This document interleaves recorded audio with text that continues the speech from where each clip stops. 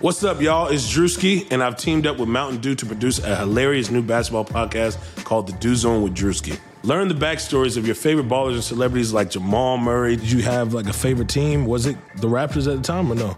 Was the Raptors even started around that time? Come on, bro. I ain't that old, fam. You talking like I'm 50. Taylor Rooks, Asia Wilson, and many more. You won't want to miss this. Listen to The Dew Zone with Drewski on Apple Podcasts, Spotify, and wherever you listen to podcasts.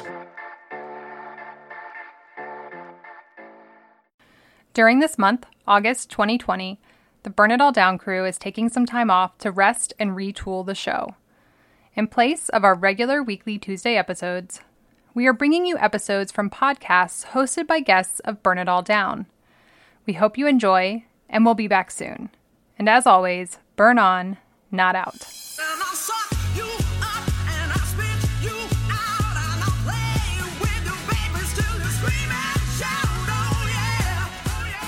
Hi everyone, Lindsay Gibbs here. I am very excited to be joined by Courtney Nguyen. This week's guest episode is No Challenge Remaining, which is hosted by Courtney and Ben Rothenberg. Courtney, can you introduce yourself and tell us how long have you been doing NCR and what's the podcast about?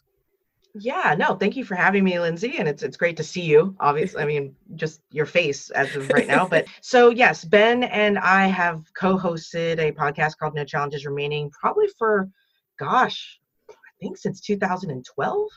I want to say 2012, 2013. And basically it's a tennis podcast. Both of us at the time were freelance tennis journalists. Ben still is. I work for the WTA actually as a writer.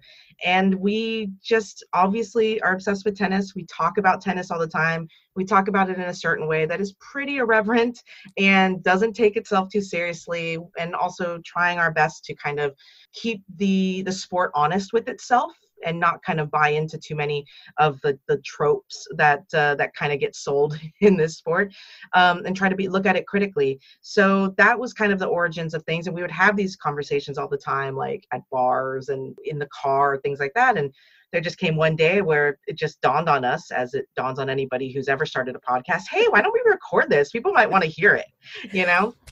I do. That sounds familiar. I love it. Been a listener since 2012. So what is this particular episode about that we're going to hear today? During the shutdown, we had an opportunity to talk to one of the coaches on the WTA Tour, a former player. Her name is Sandra Zanevska, and she is awesome. She's a former Polish player. Well, she's still Polish, but a former player. But yeah, so she's a Polish player, recently retired and still relatively young. She unfortunately kind of walked away from the game more due to injuries and things like that. But last year, she had kind of a breakout coaching season with a player named Petra Martic from Croatia, who made the semifinals of the French Open, had a career season. And one of the reasons why we love talking to Sandra is she's incredibly charismatic, very knowledgeable, and has a really, really interesting coaching philosophy, but also because female coaches on the WTA Tour are not the norm. The vast majority of coaches, not just on the WTA, but in the sport generally, from the grassroots level all the way through the pro level, are male. Is one of the few women who coaches on the pro tour, coaching a top player as well, Petra Martic, in the top 20 now. Although she doesn't coach her anymore. She now coaches Alizé Cornet of France, but another top player. I know, it's fun. It's a fun pairing. That is a fun pairing. Yes, yeah, it was really fun to sit and talk to her about what she's been up to in the shutdown, and also again just coaching philosophy and talking about how tennis players have handled at that point in time the shutdown. The idea of individual responsibility within tennis, which is a sport that is obviously very individualistic. That's exciting. And, we want to get everyone right into the episode, but quickly, I know you all have a Patreon now. So how can people find you and support NCR? Yes, yeah, we launched a Patreon a couple years ago and have been completely humbled by the support, and especially right now during the pandemic. I mean, like I said, I have a full-time job with the WTA, so financially the pandemic hasn't infected me, but obviously Ben is a freelancer and it has impacted him. So every little bit has counted, and he's done a great job of coming up with exclusive content for Patreon users. But yeah, you can find us at patreon.com/no challenges remaining. If you can support us, and we'll try and give you some wacky exclusive content to reward you. Like we play Codenames, the board game with tennis players and with other journalists, and it's been fun. It's very fun. And then on Twitter, it's what, NCR_tennis. Is that correct? That's correct. Yeah, we're on Twitter at NCR_tennis. You can also follow Ben at Ben Rothenberg, and you can follow myself at 40 Deuce Twits. And as tennis is about to kind of be taking over the airwaves in a lot of ways for the next 3 weeks with the 3-week bubble in New York, culminating with the US Open. If you're interested in tennis and Serena's march towards 24 and everybody's hot takes about all of that and who's playing and who's not, then, we'll definitely keep you in the loop on all those fronts. I think it's safe to say that the Burn It All Down crew is interested in Serena Williams. That's one thing that I think I don't like to speak for everyone, but I feel pretty safe with that. Well, thanks so much, Courtney, and Flamethrowers. Enjoy this guest episode.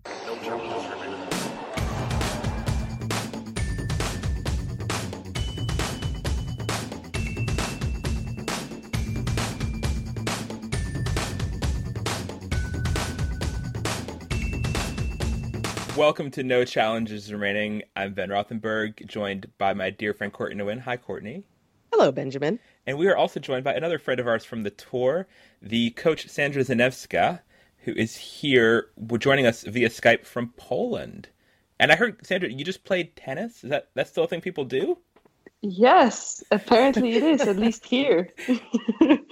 Hello. Just start with the most recent stuff first, and we'll get more into your story and how we know you from tour and everything. But what has it been? You've started playing tennis again? That's very exciting. We're recording this on May 12th, and people are playing tennis.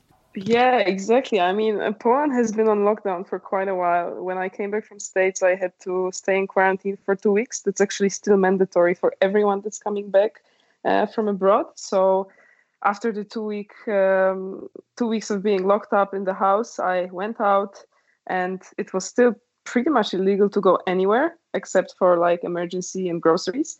But since 4th of May, so a week now and a bit, we are able to play tennis outside only. So we have to count on good weather, which it has been okay so far. But for example, last night it snowed, and I mean, it's May 12th. So wow. Again, Wow. like you never know what's going to happen this year, I feel like. But yeah, we are allowed to play, and it feels good. It feels good to be back on court. Does it feel foreign? I mean, like, because our lives have been so disrupted by this. I'm just curious for whenever I have to get back to doing whatever it is I do in the world, if I'll like remember how to do it. But did it feel like you'd been away longer than actually the amount of time was? Because I'm guessing you've had times in your life where you've not played tennis for a month or 6 weeks or something. Yeah, for sure. And, also like I don't play tennis so often now either. It's just that it's more like I'm on the court every day coaching, but it's not so much that I'm playing tennis for myself. So it's a nice change. Of course, everything's hurting. Yesterday I played for the first time, and my cool down was longer than the practice actually. So I need the stretching, I need the rolling, but it's fun. Today I played again, and it feels different, but it doesn't really feel foreign. I mean, it's been a long break, but I've been busy as well, doing a lot of things at home, so it's okay. It doesn't feel that bad, at least not yet. Sandra, I'm curious. You said, 2-week quarantine being mandatory, staying inside. You've often, when we've talked, said like how kind of hyperactive you are, and there's a lot of energy to burn off. So what was that like, kind of not being able to go outside, to be active? And did you kind of come out of it okay, like mentally and physically, or was it a struggle?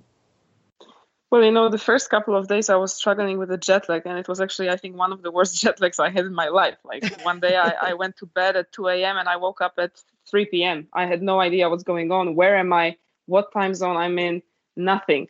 And obviously it was tricky because during the quarantine in Poland, the police can check up on you every single day. And if you cannot sort of show yourself in the window or at the door, well, you've got a big problem. You can be fined. So, I woke up and I had like 800 missed calls from like my family and friends, and Oh, and I no. was like, oh my god, I just hope that there's like no unknown numbers, that the police really hasn't come here and checked on me, which the case was they didn't. So I was lucky enough, but everybody was worried, like, how can you sleep until 3 p.m.? I'm like, I don't know, it never happened to me before in my life, like, so the first couple of days was fighting the jet lag, and then later on, I'm lucky I have a garden, so I was working out in the garden. Courtney, you can check out my Instagram, and there you will see one of the workouts that I'm using, like water bottles and whatever I found at home to do that. Obviously, I couldn't even get out to get groceries, so I had my friends doing that. So very grateful to have people around me that can help me with doing that. And the rest of the time, I mean, I was really active, reading a lot and working on some new projects for myself. Everything was obviously still so new, but I often found that I didn't even have enough time during the day to do all that I wanted to do. So I was still hyperactive, just not physically as much.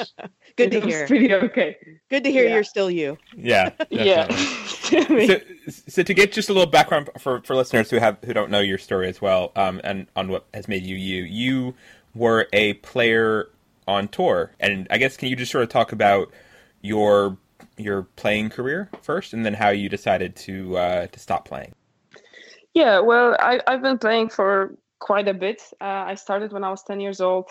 It was pretty accidental, actually. I didn't want to, I mean, I was very active, and I wanted to skateboard because my brother did skateboarding, and I was begging my mom to get me one. And she was like, no, I really don't want you to do that. It's not girly, you should do something else, something that girls do. And I was like, well, I just want to skateboard. And finally, I convinced her.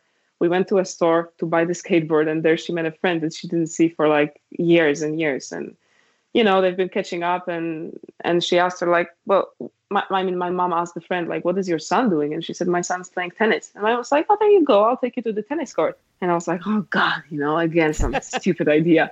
But then we went to the tennis court, and it turned out that I actually liked it quite a lot. And I was progressing quite fast. And yeah, it just sort of went on from there, but I never really planned on playing professional. It was so natural when I was 16 years old, I think, playing French Open juniors. My mom came there with me, and I beat the number 1 seed in the second round over there. And I think this was the first moment in my life that I actually realized, like, hey, I think I really want to do this for a living. I think I really want to go for it. So I think it was pretty late. My mom was always telling me, like, if you don't enjoy it anymore, you can stop any day. I just want you to be happy. And so I really had no pressure. It was pretty easy going from my parents' side. And then, I started playing professional. The first couple of years on tour were quite up and down for me, but I was also traveling myself mostly without a coach. So I think that made it a bit tougher on me. Then finally, when I was 20, I got into qualifying of the Grand Slams. I qualified. The only Grand Slam main draw that I played was Wimbledon in 2012. And also that year I started getting injured quite some, playing more matches, winning more, and also getting injured. And from then on, my career was quite up and down, pretty much with injuries. So, I was playing, then stopping, then playing again and stopping. It was quite frustrating. A lot of different things, but everything around the low back area. And then at one point, Petra was coming back. Martic, my previous player, the player I worked with before, she was coming back to play. I knew her from the tour before. And she asked me if I wanted to do a couple of weeks with her. And I was like, yeah, sure, why not? I was quite frustrated with the way things were going with my body, but I didn't really know what else I wanted to be doing, even though I tried a couple of other things, but that's a different story. And then, it somehow it went that way from there, from a couple of weeks, it became full time. And well, here I am now on the tour in a completely different role. Yeah. So the player you beat in the second round of French Open was Laura Robson. Was the top seed? Is that right? Yes. Oh wow. Okay. Yeah. Well, another past NCR guest, actually, Laura Robson. So we've spoken before about your journey getting into being a coach on tour, but there's still a lot of you didn't think this was possible when you stopped, because you were telling me when we talked last year with the French Open, so almost exactly a year ago, when you were saying that you just didn't see any female coaches or many female coaches on tour. So when you stopped playing, you didn't think it was a possibility really to become a full-time coach, even on the WTA tour. And I'm just curious if you can sort of explain to people your thinking on that or your assumption of that, and then how you were able to sort of change your mind and change perceptions of what's possible. Yeah, exactly. I mean, I didn't even want to be a coach. It always seemed to me like a really lonely job. And I was like, well, I can do anything in life, but the last thing I'm going to do is I'm going to be a tennis coach. So ironically enough, this is what I am now, but I wouldn't change it for anything. The reason I didn't want to be a coach was, like I said, it, seemed to me like, first of all, it's such a lonely job. You are away so often. You can lose your job at any time, which is also not great if you're thinking like long-term security, in your life. And I already had enough of that because as a player, it's the same. You get injured, you stop earning money, back to square one. And then on top of that, I was a female. I am a female. And you just don't see female coaches almost at all. So I figured like, okay, this is just, there's just no way it's going to happen. And then somehow it actually worked out. And here I am now. I wouldn't change this for anything. And I think that the reason there are probably a couple of reasons why we don't have that many female coaches on the tour. And I think one of them is simply the fact that, females, they prefer to, I guess, stay at home, at one point when they have kids. They don't want to travel as much anymore. I mean, it's still like sort of a stereotype that the woman stays at home and the man is the one that works. And I think it definitely has to have something to do with that. But second of all, I think that we just don't have enough female leaders in the world in general, And then when you think of a coach, of a tennis coach, you think of men. You don't really think of a woman. And then players see it that way as well, They think of a coach, they think that men have authority and women don't have as much of it. And I think that's a bit misleading. And I don't think that, we should look at it gender-wise, and I hope that's going to change. I hope that one day players will see that actually female coaches can also give them value. But at the end of the day, again, I don't want to differentiate, because to me, a coach is a coach. It doesn't matter whether a coach is a female or it's a male. The only thing I would want as a player is to see if the coach can give me value. Yeah. That's it. Did you ever have a female coach during your own playing days? Yes, I did too. So for you, it wasn't something, it was already a relatively familiar concept for you, I guess, or something that you. Yeah. And like I said, for me, it didn't really matter. Like, actually, it was easier for me to communicate with women. So with female coaches, it was a little bit easier. But then again, I had them at the end of my career. So I was also a bit older. I don't think I can compare it to when I was a teenager, because then, again, I was a different person. I was a bit younger. I was treating coaches more as in a different way. Like when you're already an older player, it's more of a partnership. When you're younger, the coach is the one that tells you more what to do all the time. Later on, you try to figure things out together. So it's a bit different. I don't think I can really compare that. But it didn't really matter to me ever whether it was a male or a female. The only thing that was important for me, like I said, is what they can teach me, what I can get from them. What surprised you the most about, because you said that you were obviously, hesitant to go into coaching initially, and thought that it might be lonely and things like that. So, given how much you do enjoy it, what surprised you the most once you got into it that maybe, you didn't expect that you would like certain aspects of the job as much as you do? What surprised me and kind of scared me also is how I am used to traveling. And then I was like, oh my God, am I ever going to get rid of that in my life? Am I ever going to be able to come back to one place and actually be there for more than a week or 2 or 3? Well, we're all struggling with that now. Here comes Corona. Exactly. You can find out now. But you know what? Actually, right now, I don't mind. But again, it's like I'm doing a lot of different things. So maybe that's why. But then again, right now we are sitting at home and, we're just waiting for the news. Like, okay, when are we going to be able to get back there? So, and I think if they're going to tell us like, hey, it's going to be in January, we're probably all going to be very, very upset and sad and frustrated. But right now it's like, okay, July, soon it's probably going to be okay, August. And I guess if they keep on moving it this way, then it just feels different. You know what I mean? Like the hope is different, the way you look at it. You don't want them to dash your hope. Because some players are like, let's just call it. Other people are like, no, like, let's keep trying. Like, everybody kind of has a different perspective on it. Yeah, I'm not really thinking about that much, actually, at all. I'm like, okay, people are taking care of that. Smart people are taking care of that. Let's leave it up to them and tell us when we are able to get back, and that's it. And I'm trying really not to speculate, because every time I start thinking about it, I feel helpless, and it's like, okay, what's the point? It feels to me like a waste of time to do that. So I don't even go there anymore. It was like this in the beginning when the Indian Wells was cancelled and all that, a couple of weeks after that. But right now it's just like, I'm just waiting for the news, and whatever the news is going to be, I'm going to adjust. But I think it's better for people. I think it's better for people if they move it gradually. Yeah. That's my opinion.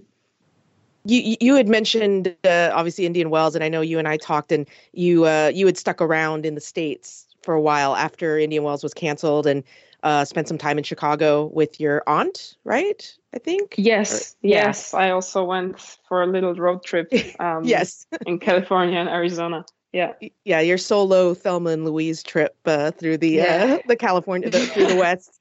But your aunt is a healthcare professional, right? A nurse or doctor? Yes. Yeah. A doctor, so I'm just kind of curious, like that experience of kind of staying with her for however long that you were with her before you were able to get back to Poland. Like, do you feel like that gave you, a different perspective on kind of what is happening right now globally?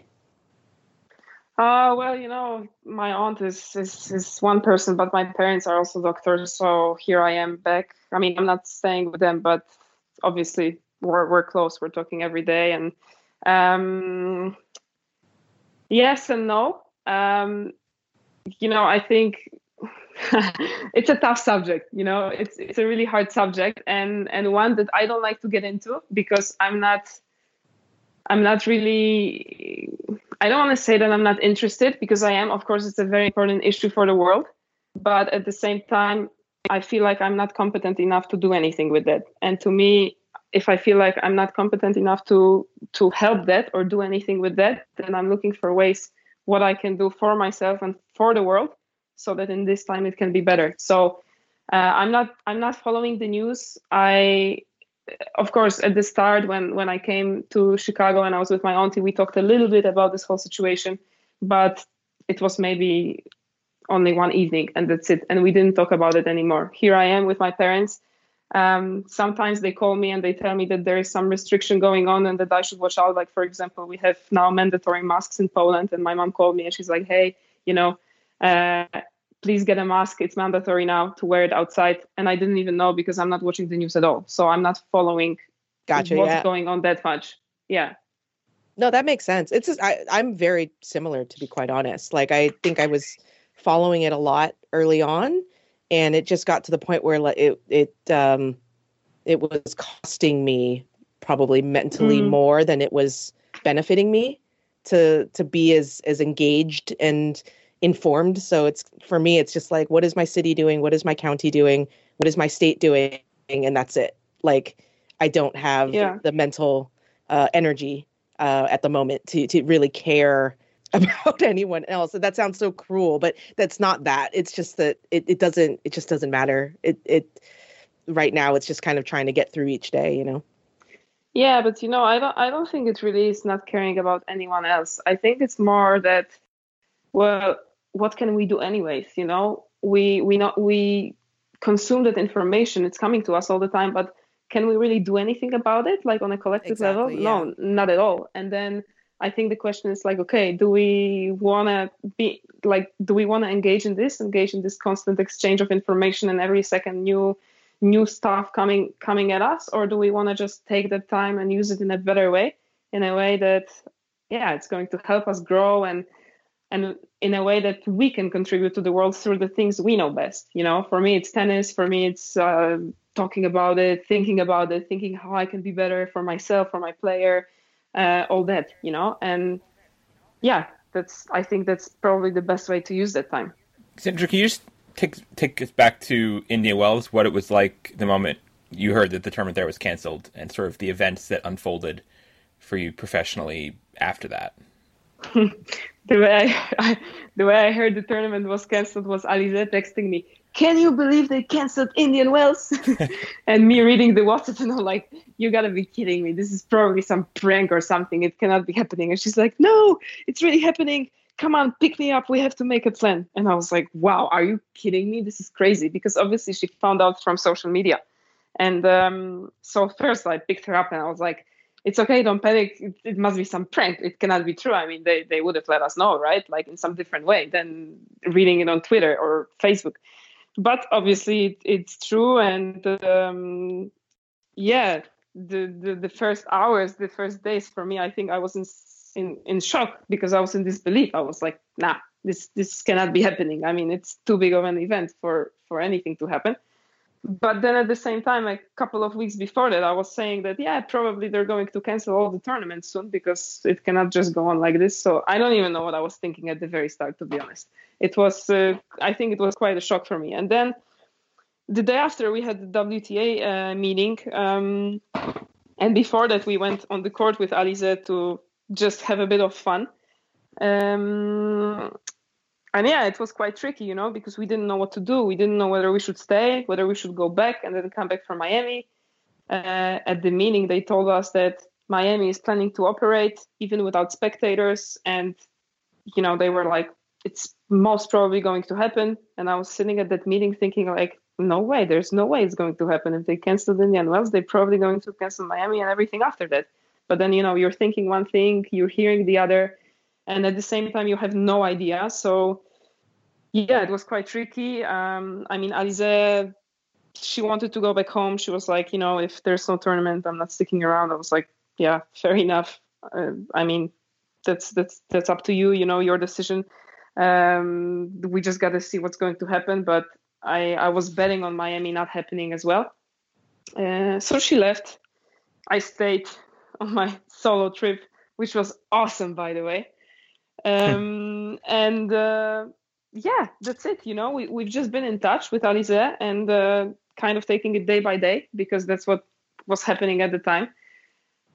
And at one point, I don't even remember when, they canceled then Miami and then Charleston and then everything else after that. It just, kept on rolling downhill. And yeah, we are in this suspense ever since, really. I mean, for Alize, she's been stuck at home for the last 6 weeks. I think she wasn't allowed to go out for more than 1 kilometer away. So no tennis. Obviously, today was the first day that they could go out and actually play. Yesterday, but the weather was bad. So today she was first time on the court. And yeah, that's what it is, just waiting it out.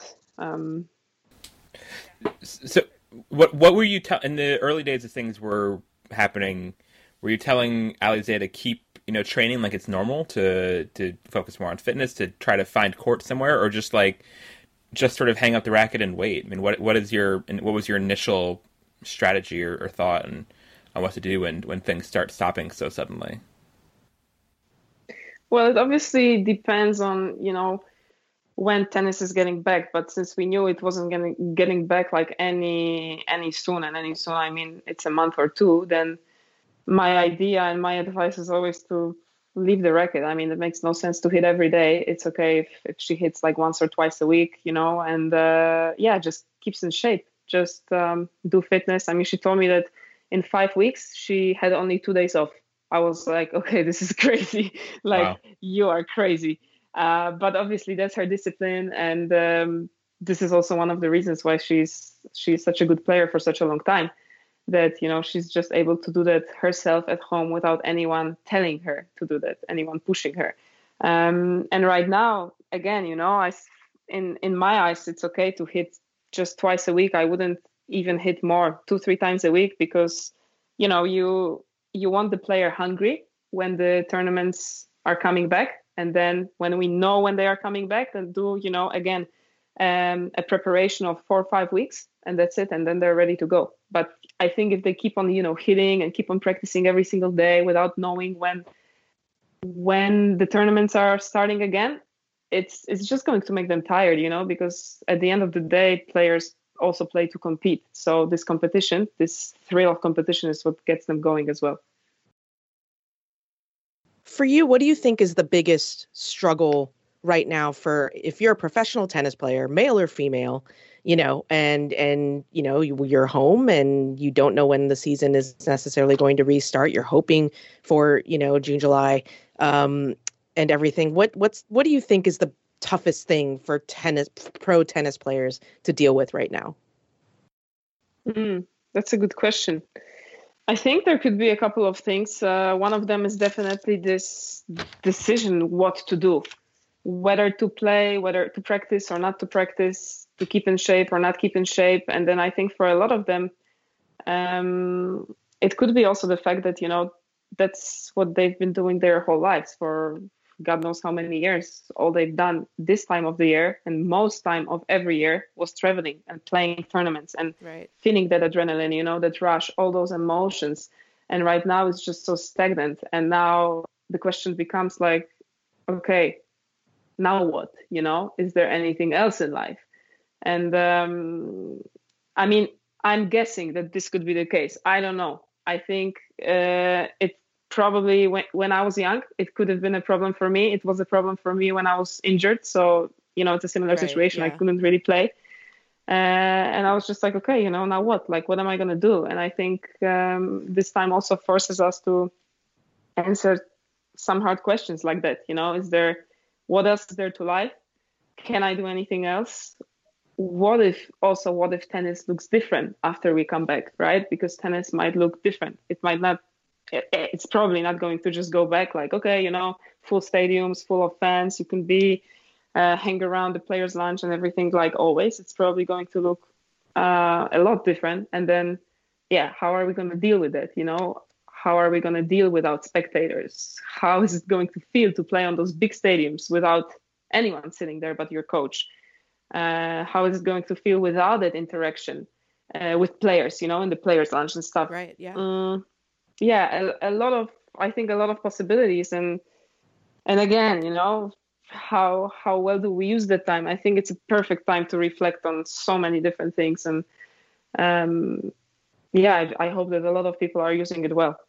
You've written about that, Sandra, in the writing you've done, which you've posted online as well already, about sort of how identity can get wrapped up in being a tennis player. And I'm curious just if something you, I don't know if you've spoken to Alizé about this or other people in the sport now about what, being a tennis player is such an all-consuming job that sort of you're defining who you are in life. And even for this short time, and we'll see how short it is. I mean, we don't know when exactly the sport's going to come back.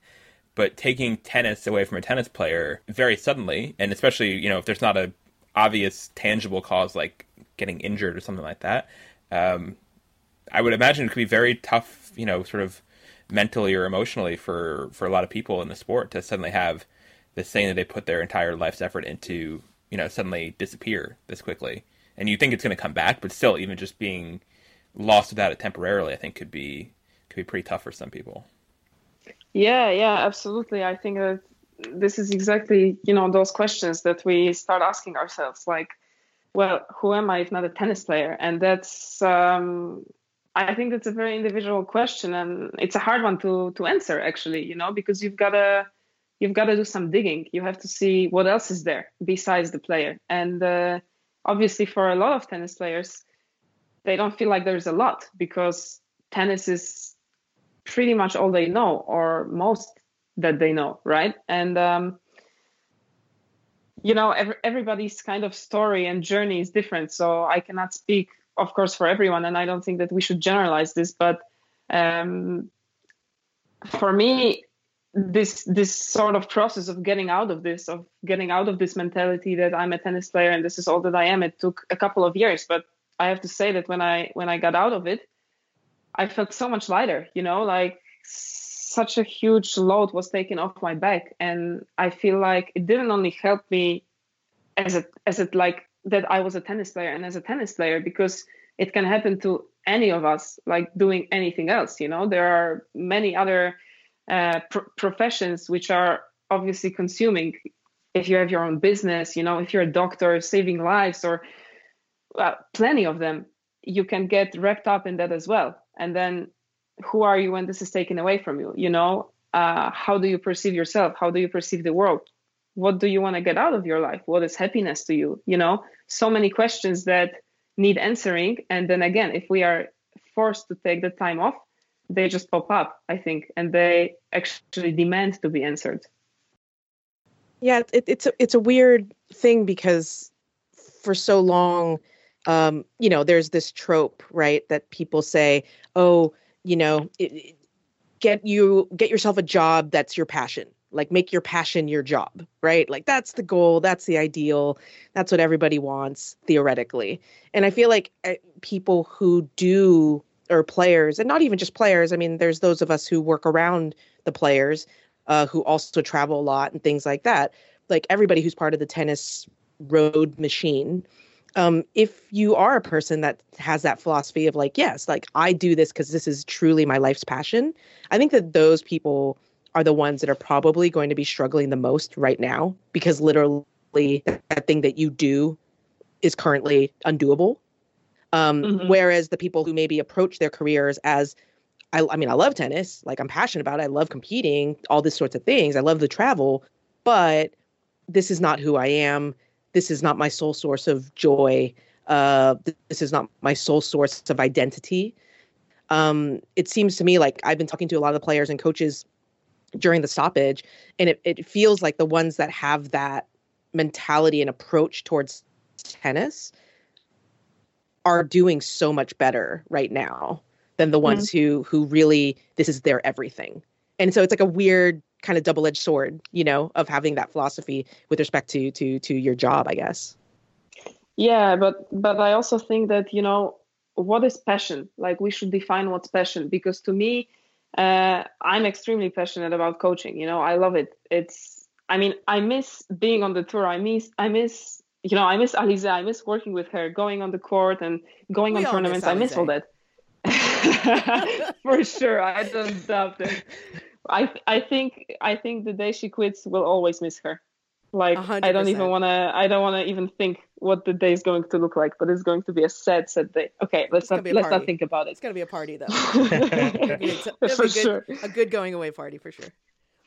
Yeah, but when it comes to passion, so yeah, like, I live coaching as well. I love it, but to me, passion is something more. It's not literally the one thing that you do. To me, it's more the result that you can get from it.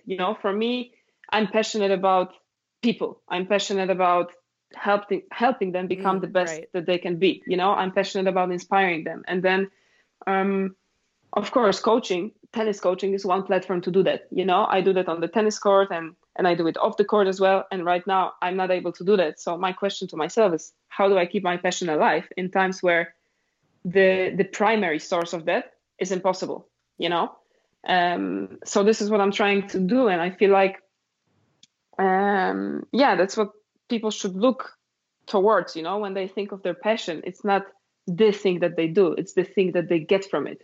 And what I mean by that is, if I'm passionate about something, I'm not passionate about one thing, doing one thing. I'm passionate about something that's more global, something that I can contribute. And what I can contribute is by, having passion to bring out the best in people. One way I do that is through being on the court and coaching players, because this is what I know pretty well. But honestly, right now, since that's not possible, I'm just looking for other ways to do that. And I still feel fulfilled. I still feel like I'm contributing to the world. I'm contributing to myself as well, because I'm learning a lot through those processes.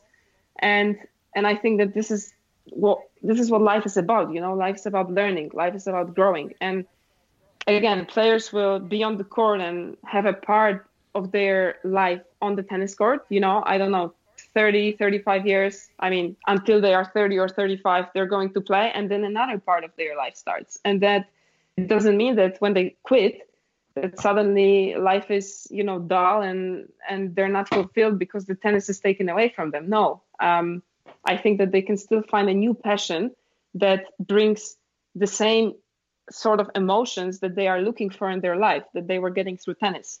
And this is what it's all about. You mentioned, Sandra, when you were talking at the beginning about being a little hesitant to get into coaching, one of the things was the lack of job security, that you can sort of lose your job at any point. And obviously we see in tennis how often players and coaches shuffle around the tour and how often changes are made, especially I think in women's tennis on that side of the tour right now in the last decade or so. And I'm curious for you now in this moment on tour where everyone has stopped working, and from what I'm hearing from other coaches, I don't think I've talked to you about this directly, but coaches are not currently getting paid now for the most part because players aren't getting paid. At least like 90% of Sarah coaches are not getting paid now. This is a rough estimate, maybe more than that. And I'm wondering how you adjust to that going forward. And I don't know if that's something that coaches need to somehow come together and figure out rules, or the tours need to come together and figure out some way to protect coaches, or something that makes this job possibly a little bit more certain in an uncertain world. Yeah, that's a good question. And I know there have been some questions raised by coaches like that. I think it's a very important issue. But at the moment, I just don't see how that could happen. Coaches being independent contractors, a little bit different than players, actually. There have been questions being raised about health insurance and job security.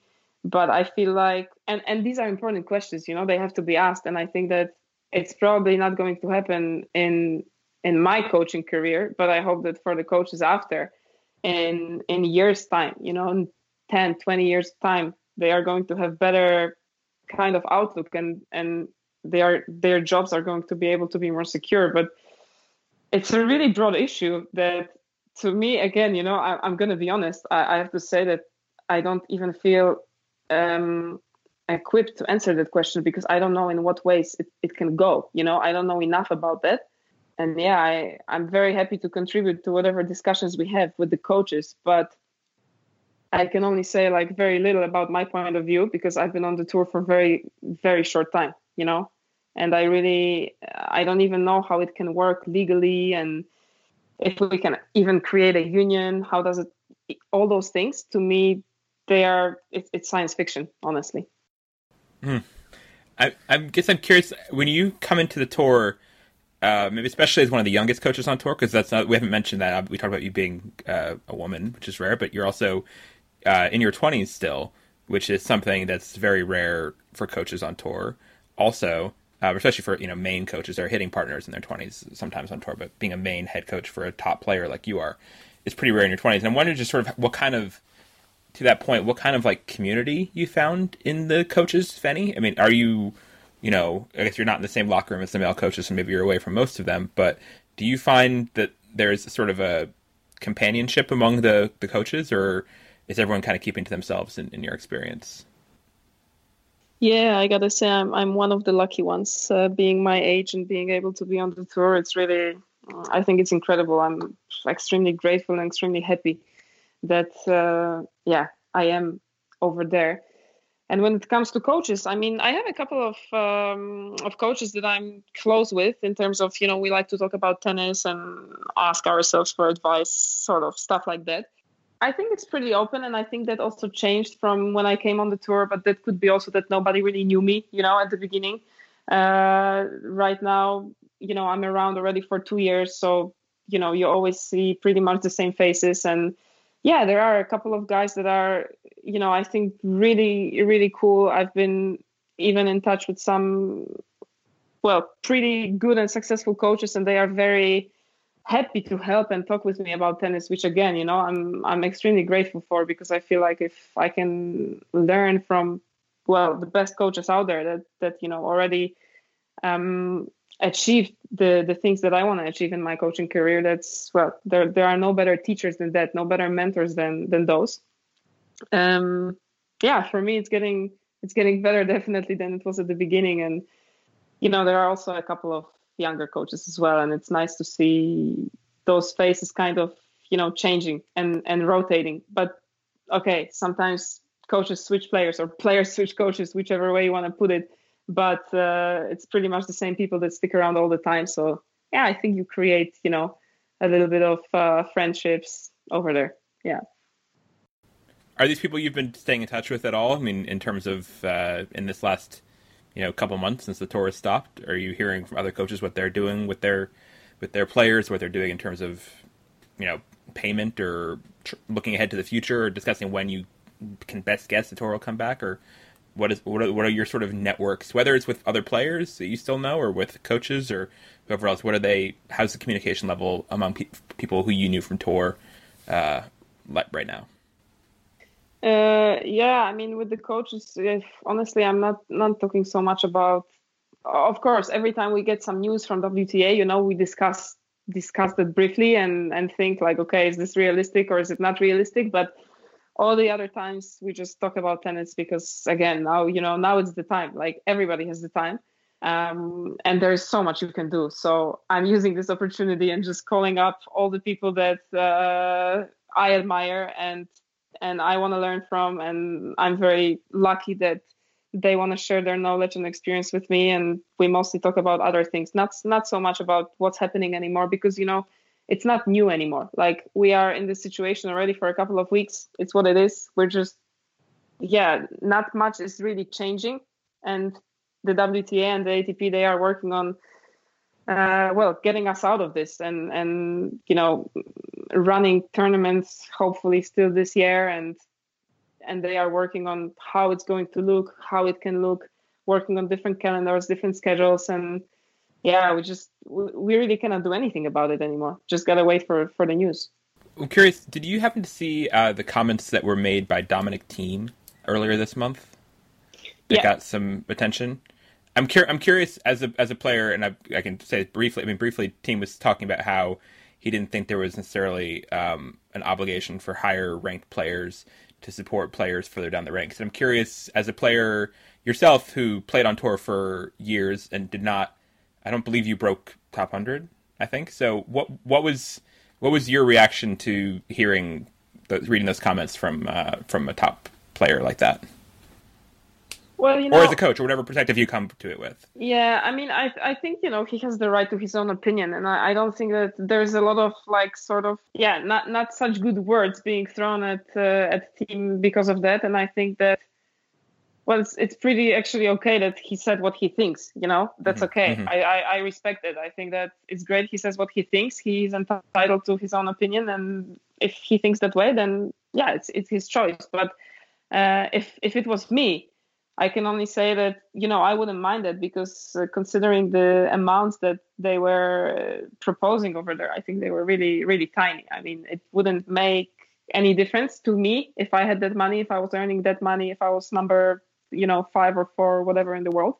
And I would be very happy to contribute to tennis, because after all, being a top player, I would feel responsible for the sport, and at the end of the day, when you are a top player, you also had to break through those rankings. So the reality and what's happening there. And yes, of course, there are a lot of players over there that just play and don't really put their all into it. But at the same time, it's like this in every single other department, in every company. If we go to business anywhere, there are people like that. But that doesn't mean that we should generalize, because there are also,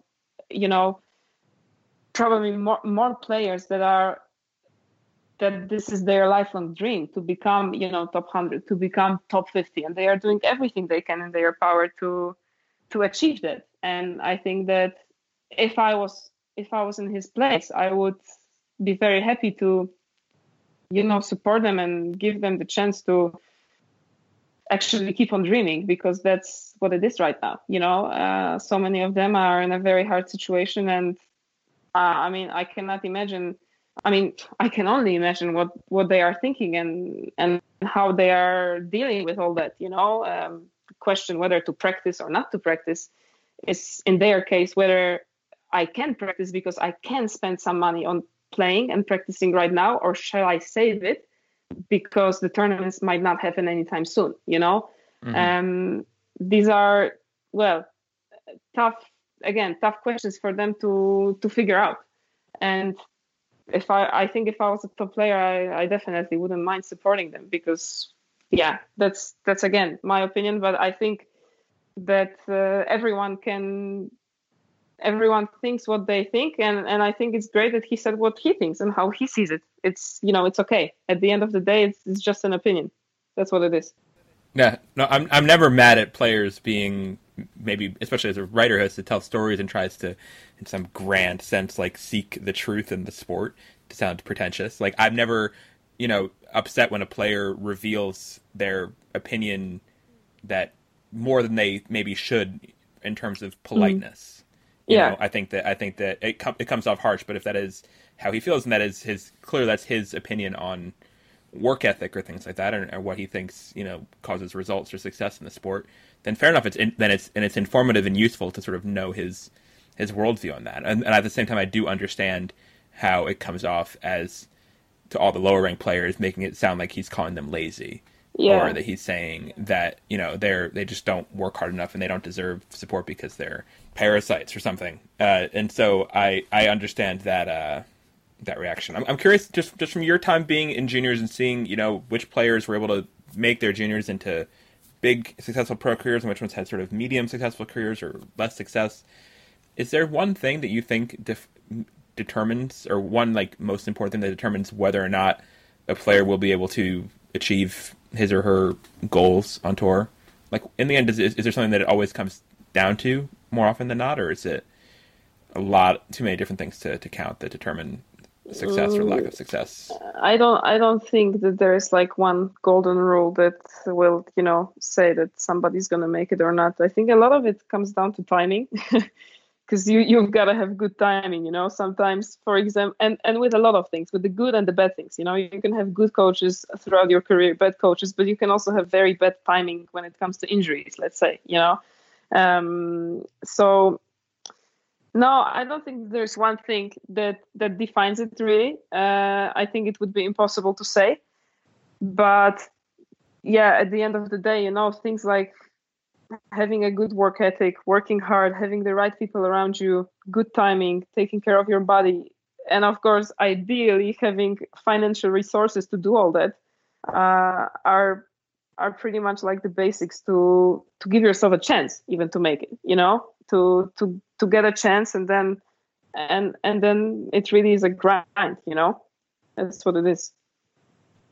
Yeah, I think that if there was a formula for success, I'm sure that either the USTA, the French Federation, the LTA, or Tennis Australia would have figured it out by now, but they have not. I just mean more even just one determining personality trait or something. Not something that's you can put everyone on the path and everyone will succeed, but something, if it does come down to a player's personal work ethic or their mental strength or their technique or what kind of background they come from or something like that. If there is some, if there was some through line that you see as determinative, and I didn't expect there to be a clean answer necessarily, but yeah, I was just thinking in terms of how lower ranked players are reacting to team and what they see as their own challenges that maybe they think that he doesn't appreciate those challenges, I guess. Yeah, again, everybody's different, and I think that there is, you see people that are completely different as human beings, as to their personality, and they are successful on the tennis court. You see people that are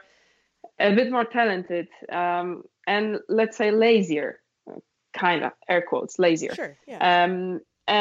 And still being successful, then you see players that are really hard workers and they really try and they really push so hard and somehow they just cannot get the breakthrough. So there are so many things that come to it. I think that it's really impossible to say, but I would say that timing, that's really, but timing is everything in tennis or in life. I mean, you're half a second late, you hit the ball wide, right? Right. Or you hit the ball long or in the net. I mean, yeah, timing is everything. Definitely. I'm curious, like you were mentioning before, about not you're not sitting at home twiddling your thumbs. It sounds like your days are pretty full, and you've been occupying yourself with projects and things like that. So what has been keeping you busy, and allowing you to continue to kind of scratch that itch that is your passion for helping people, for learning and all that stuff? hmm Yeah, the first thing, one of the things I don't want to say yet because I don't want to kind of spoil it for myself. It's still like a longer Ooh, exciting. project. It's going to take a bit longer. So Cool. I Very don't cool. want to say that out just yet. But second thing that actually is coming out tomorrow, I'm starting my own podcast about tennis. Yes. Oh, nice. Amazing. Sorry, guys, competition. So that's scratching your competitive itch. Exactly. There you go. You see, we're producing all the same Exactly. emotions on the tennis court. Here we go. No, but they're actually in Polish because when I came here, I realized that there is actually no valuable content in Polish when it comes to tennis, and the environment is not as great as in tennis, at least here, as I would like it to be. So I thought, okay, what can I do to make it a bit better? And I figured, well, you know what? I know a lot of people here in Poland that are in tennis. Maybe I should just drive around and have some conversations, and just record them. And that's what I did. So tomorrow, it's the premiere of my first podcast. Amazing. With one of with an ex-player. She's a commentator and a coach right now. And every, I guess, 2 weeks, more podcasts are going to come along, and it's great because I'm also learning so much from them. It's really crazy. And since I've been doing everything myself, from doing the podcasts and then editing, which by the way is really nasty. And then third of all, We both know. Guys. Yeah, you know what? It took me 12 hours to edit my first podcast. Sounds 12 about hours right. to do one. I was really like, are you kidding me? And I had no idea what program I should use, all that. It was all like trial and error. I think I downloaded probably like 7 of them. And then I managed to finally work with one.